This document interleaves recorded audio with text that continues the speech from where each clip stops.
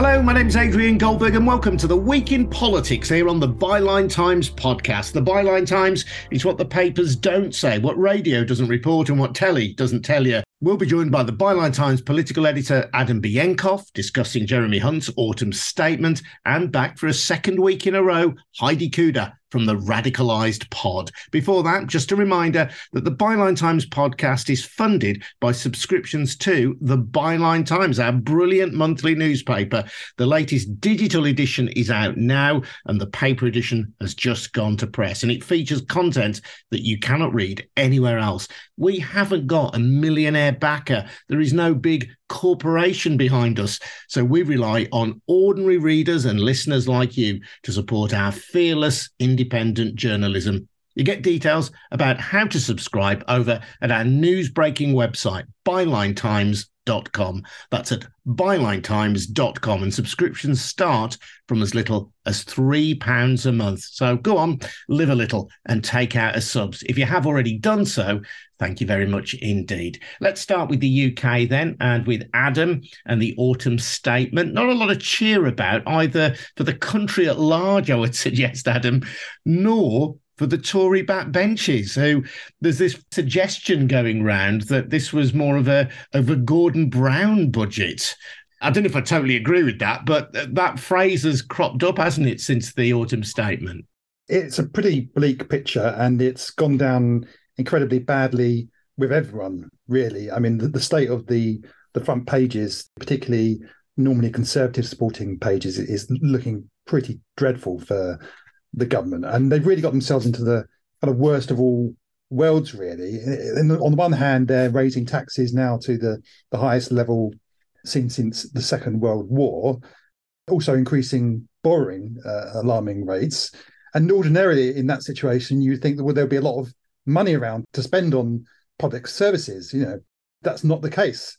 We're going to have some increases in spending on health and education and local government, but not enough to make up for the inflationary pressures that we're seeing.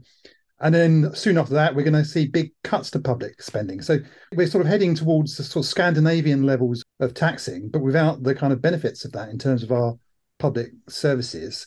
And so, yes, the voters are unhappy because they're going to see they're going to be paying a lot more in tax. Conservative MPs are very unhappy because all of the promises that they were given by Liz Truss, and of course in the last 2019 Conservative manifesto not to raise taxes, were all being broken. We're going to see much higher tax burden, we're going to see much higher borrowing, and public services are still going to struggle massively. And that is a really toxic mix to be going into the next general election with. I spoke to an economist and a philanthropist on the most recent episode of the Byline Times podcast before this one, and both argued that there is an alternative. This narrative that there is an economic black hole that has to be filled, and that the decisions that Jeremy Hunt's taking are massively constrained by that, isn't actually accurate. That with a significant redistribution of the wealth that is in this country, we can ensure that we do have decent public services, that we do have decent state education. Now, that might be politically a very tough sell. It would be a tough sell for a Labour government, never mind a Conservative one. But the opportunity is there. The money is there. We choose, as a society, not to point it in the direction of the people who need it most. Yes, and the big argument that Jeremy Hunt and Rishi Sunak have been trying to make in recent weeks is to say that this is all inevitable. This is all the result of global pressures and global headwinds, as Jeremy Hunt called it during his statement this week. But actually, if you look at the situation that the UK is and compare it to other leading world economies, we're doing much worse than other European nations who haven't made the same own goals that this government has made. A lot of it's to do with the austerity of the early 2010s, where they slashed spending on investment, they slashed on education, on schools, and of course Brexit as well. You know, the Institute for Fiscal Studies, that the director Paul Johnson today described that as a massive own goal, and clearly it's had a massive effect on our economy.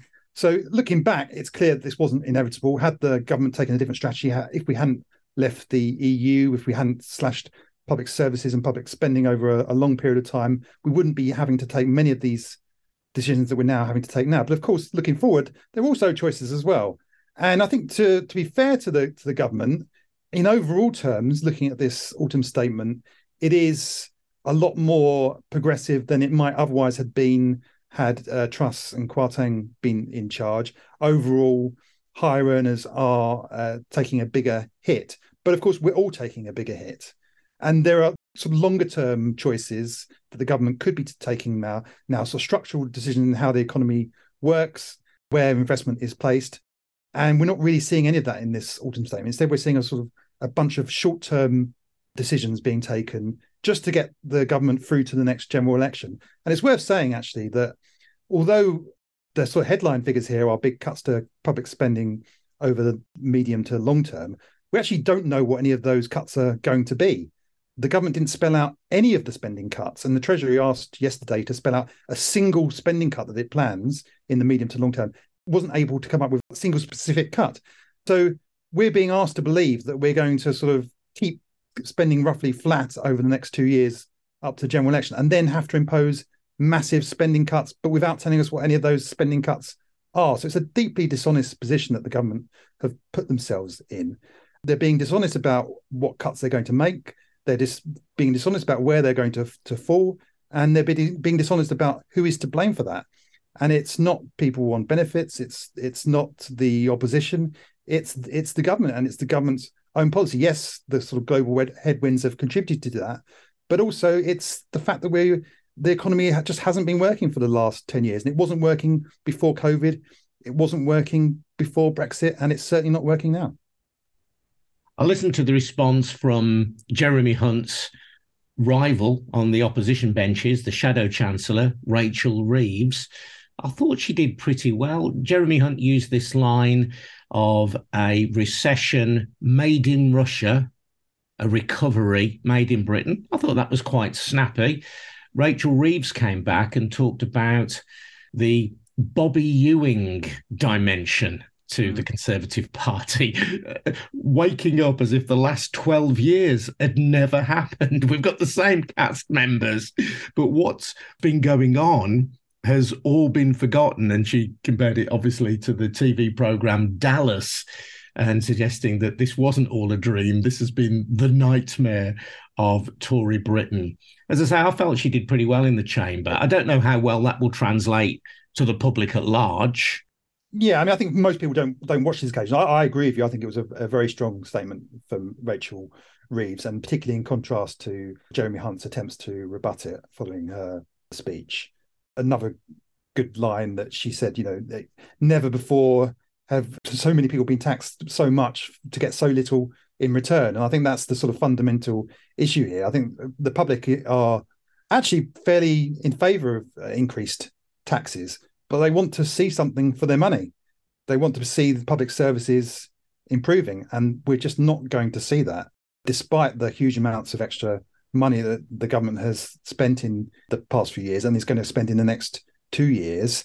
We're still going to see our public services crumbling. I think most people aren't going to see what Rachel Reeves is saying, although a lot of people will, and she did get a very positive write-up in the papers today, so that will filter through to people. But I think the overall picture is that people are just not going to be convinced by the argument that the government is making. Jeremy Hunt saying, it's not our fault, Gov, it was the last guys. Well, the last guys we're talking about a month ago, And well, I think he's actually saying it wasn't the last guy so much as it's that guy over there. It's that guy in Russia. He's the guy to play.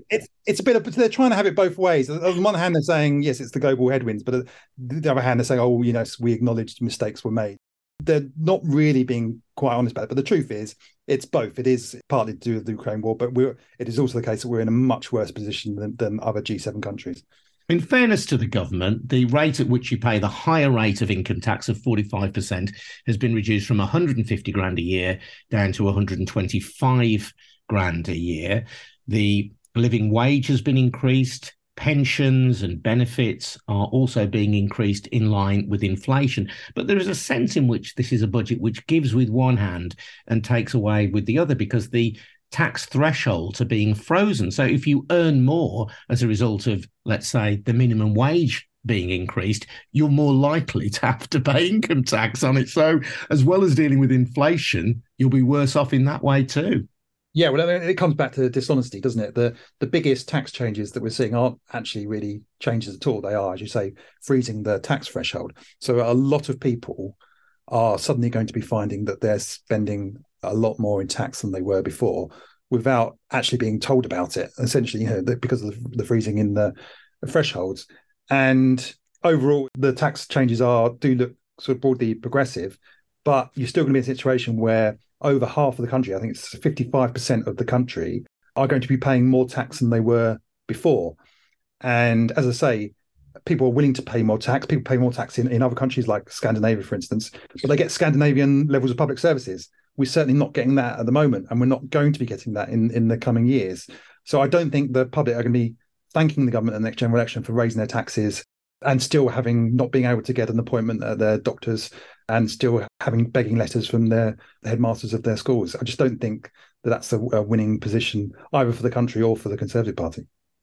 Meanwhile, across the pond in the United States, Heidi, we spoke last week and the situation relating to the House of Representatives was in the balance. The Republicans now have that balance. What difference is that going to make to politics in the US? The fact that Joe Biden as president won't actually have control of the legislature? Well, it's going to be a terrible clown show. And big problem is how we're going to cover it, because we have embedded propagandists who are going to try to propagandize people for the next 2 years. And is the media going to parrot what they say again? Are we going to get caught in that trap? And unfortunately, it's not a cute clown show. This isn't a funny clown show. These are many of the same people who actually participated in trying to overthrow our democracy. And as I mentioned last week, we have to stop memory holing these moments in time. I projected last week we were going to lose the House. We did. It's going to be a mess. It's going to be a very, very distressing couple of years. And how we cover it is going to be quite the question, because are we going to be doing 2 years on investigations on Hunter Biden's laptop? Is this going to be Benghazi 2.0? I don't know. They have a lot of backbenchers that even their own party's going to have to contend with. So, we had some successes in the midterms, which I'm sure I'll be able to mention, but losing the House is going to create havoc for the next couple of years. We, in your case, being the Democrats, let's just make that clear. And, yes. And you've said that you have concerns about whether the United States can continue to be a functioning democracy. We do have a lack of accountability problem overall. We are still determining whether or not we are a country with the rule of law. We have Republicans all over the country who've engaged in illegal behavior. We have an attorney general in Texas who's been facing charges for 7 years.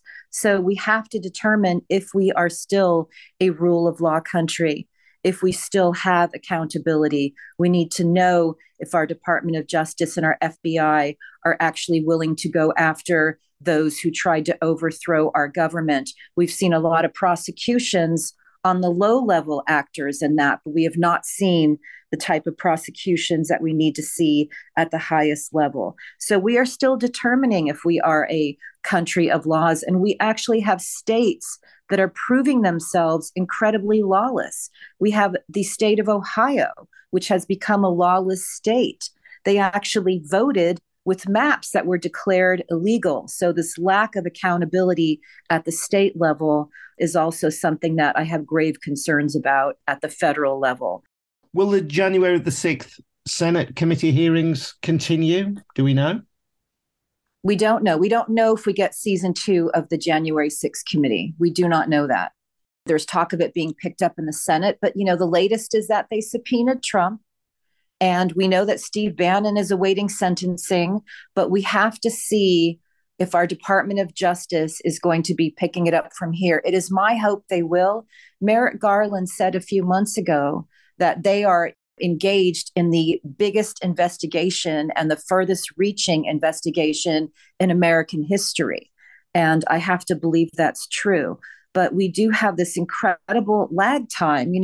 Trump ran around saying Russia's a hoax, Russia's a hoax. Well, 6 years after it occurred in 2016, a senior aide to Mitch McConnell and Rand Paul, was just convicted of funneling illegal money from Russians into the Trump campaign. And it took 6 years for this conviction. So we have this terrible lag time. And I'm sure we'll talk about, Trump announcing his third run for president. And really what that is an attempt to slow walk justice again and to evade justice. Yeah, you mentioned Merrick Garland there. Merrick Garland is the United States Attorney General. And Heidi, you mentioned that Trump has announced his intention to run then as president for 2024. It has to be said, without the same amount of fanfare as before. Yeah. Fox News, one of his great supporters, the morning afterwards, after Trump announced that he would stand, appeared not to want to cover the story at all on a program called Fox and Friends the next day. Yeah, Trump's announcement was greeted like day old McDonald's.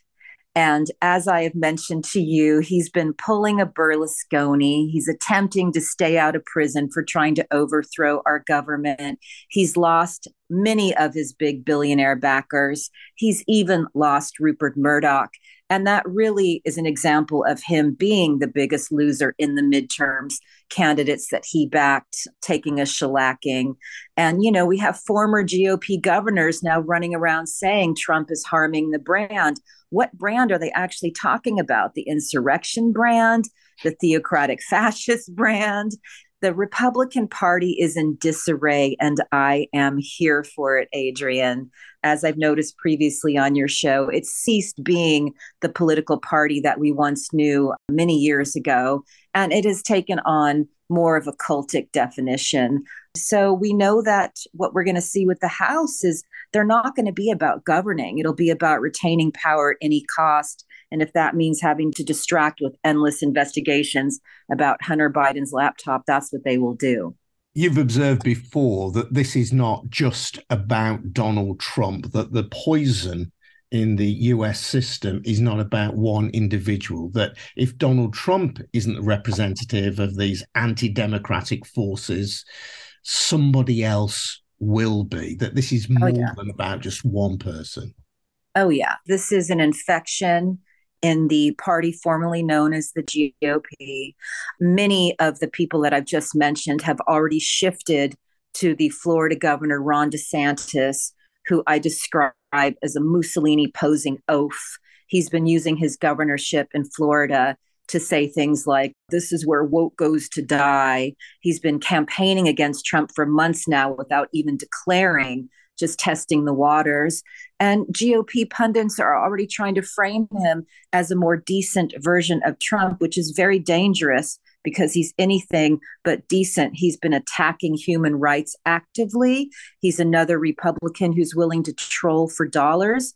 His former press officer had to register as a foreign agent. He's all those things that we have been reporting on for years.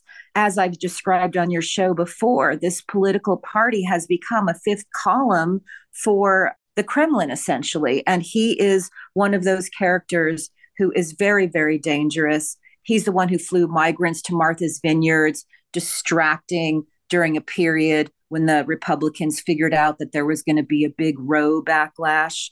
So he may be the anointed one who ultimately runs against Trump, and that would be very, very dangerous for our country.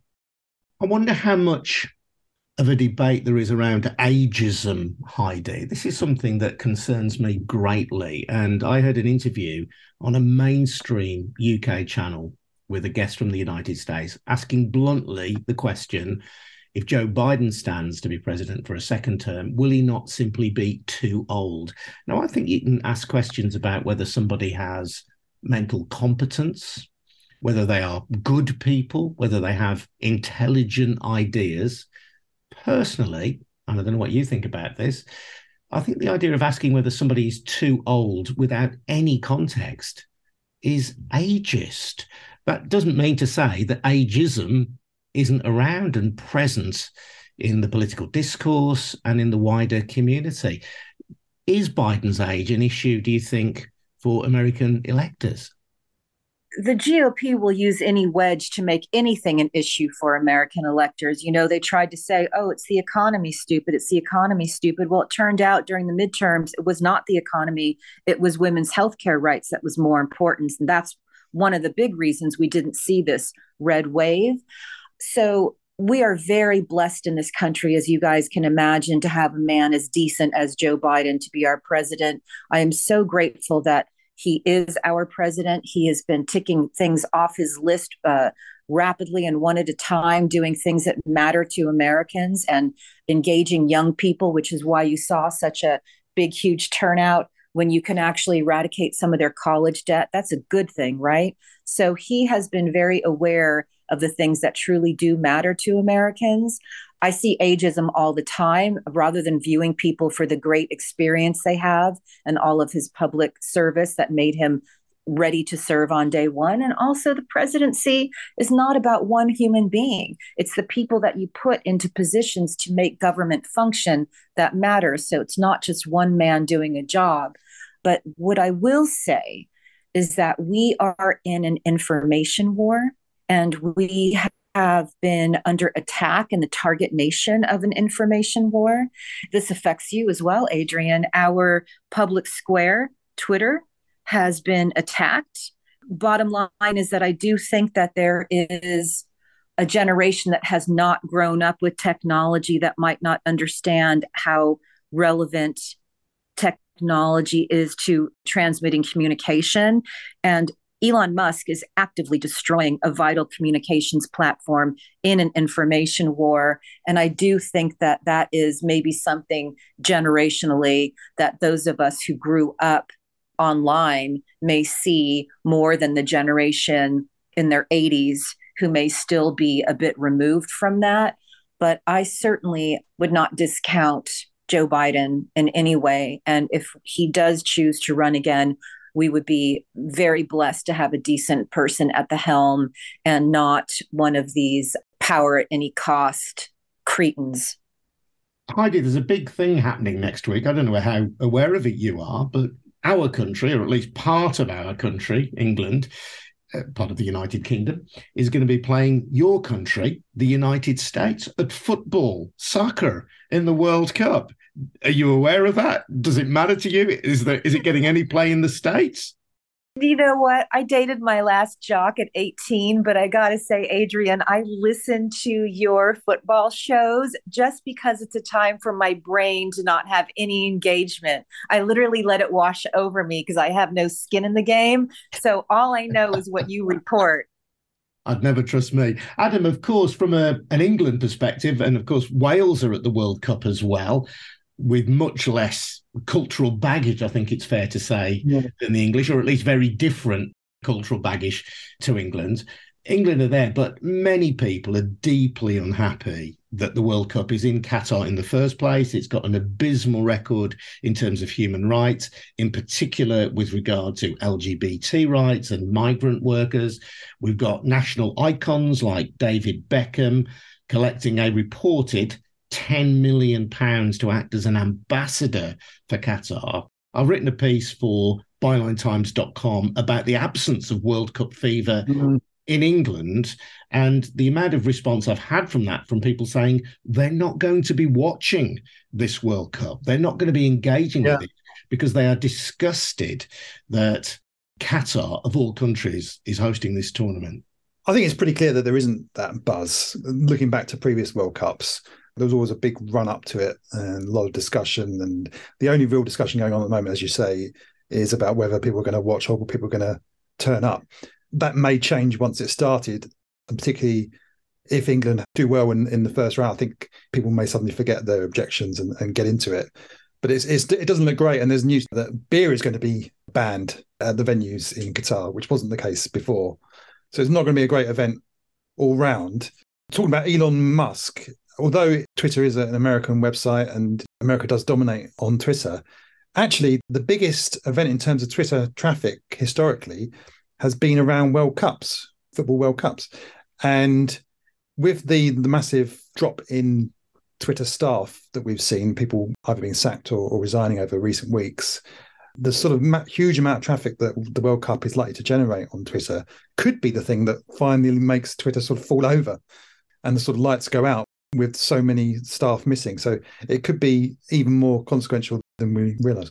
Yeah, I do just want to caveat as well what I said about the World Cup with the knowledge that if you are a Wales supporter, this is the first time Wales have been in a World Cup since 1958. And of course, if you're a Wales supporter, you may care deeply about the human rights issues that we have discussed and the allegations of corruption around the handing of the World Cup to Qatar. At the same time, you will be very excited as a football fan. And I don't want to squelch on that if you were a Wales football supporter.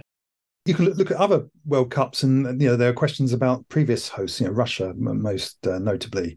And I think there is a debate to be had about how much you separate those issues from the football, because lots of countries, not just hosts, but also participating countries, have got serious issues with human rights. And I'm not sure where I personally stand on that. I don't think it's clear cut that just because it's happening in Qatar that, you should necessarily sort of veto watching it. These are sort of slightly more complex than that, issues than that, I think.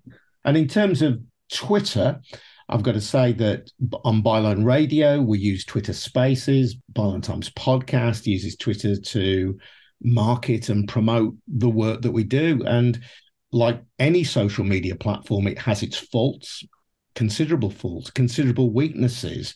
But it also, as Heidi says, has been a great kind of meeting place as well. And I think from that point of view, it would be immensely sad if it were to fall over. But clearly it needs to be better managed than it is currently being done by Elon Musk. So we can only hope that it will survive, perhaps with new owners, because there is a fracturing going on. People are going to places like Mastodon, they're going to places like Toad, they're going to Instagram.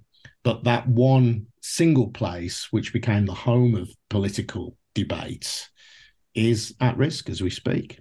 Twitter is by no means the biggest social network. It's actually one of the smallest social networks, but it's always been the sort of centre for political debate. Also, I think for holding powerful people to account in a way that other platforms haven't been. If we were to lose that would be really damaging. There's a reason why authoritarian regimes block Twitter in their countries. That's because it does fulfill that role. You look back to, in early days of Twitter and its role in the Arab Spring is a good example of that. But also in our own country, the former Prime Minister Boris Johnson, towards the end of his regime when he was coming under fire over Partygate, spent a lot of time actually complaining about Twitter in the House of Commons, complaining that his MPs were spending too much time on Twitter, and that was sort of blamed Twitter for his own downfall. I don't think we should underestimate the power of Twitter, even if only a minority of people use it. It is actually sort of has an outsized power in terms of its effect on politicians and its effect on the political debate. It's where we've been speaking truth to power for years. You're absolutely right, Adam. Heidi, thank you very much indeed. Thank you to Adam as well. I'm Adrian Goldberg. You've been listening to The Week in Politics here on the Byline Times podcast. If you've enjoyed listening to it, please spread the word. We don't have a marketing budget, so anything you can do to share information about this podcast on whatever social media platform you use would be much appreciated. And don't forget that we are funded by subscriptions to the Byline Times. It is a brilliant monthly newspaper, and if you take out a subscription, you're not only getting that paper, you're keeping us in work as well and allowing us access to the airwaves. Head over to bylinetimes.com for details of how to subscribe. That's at bylinetimes.com. Thanks for listening. We'll see you again next time. Cheers now. Bye-bye.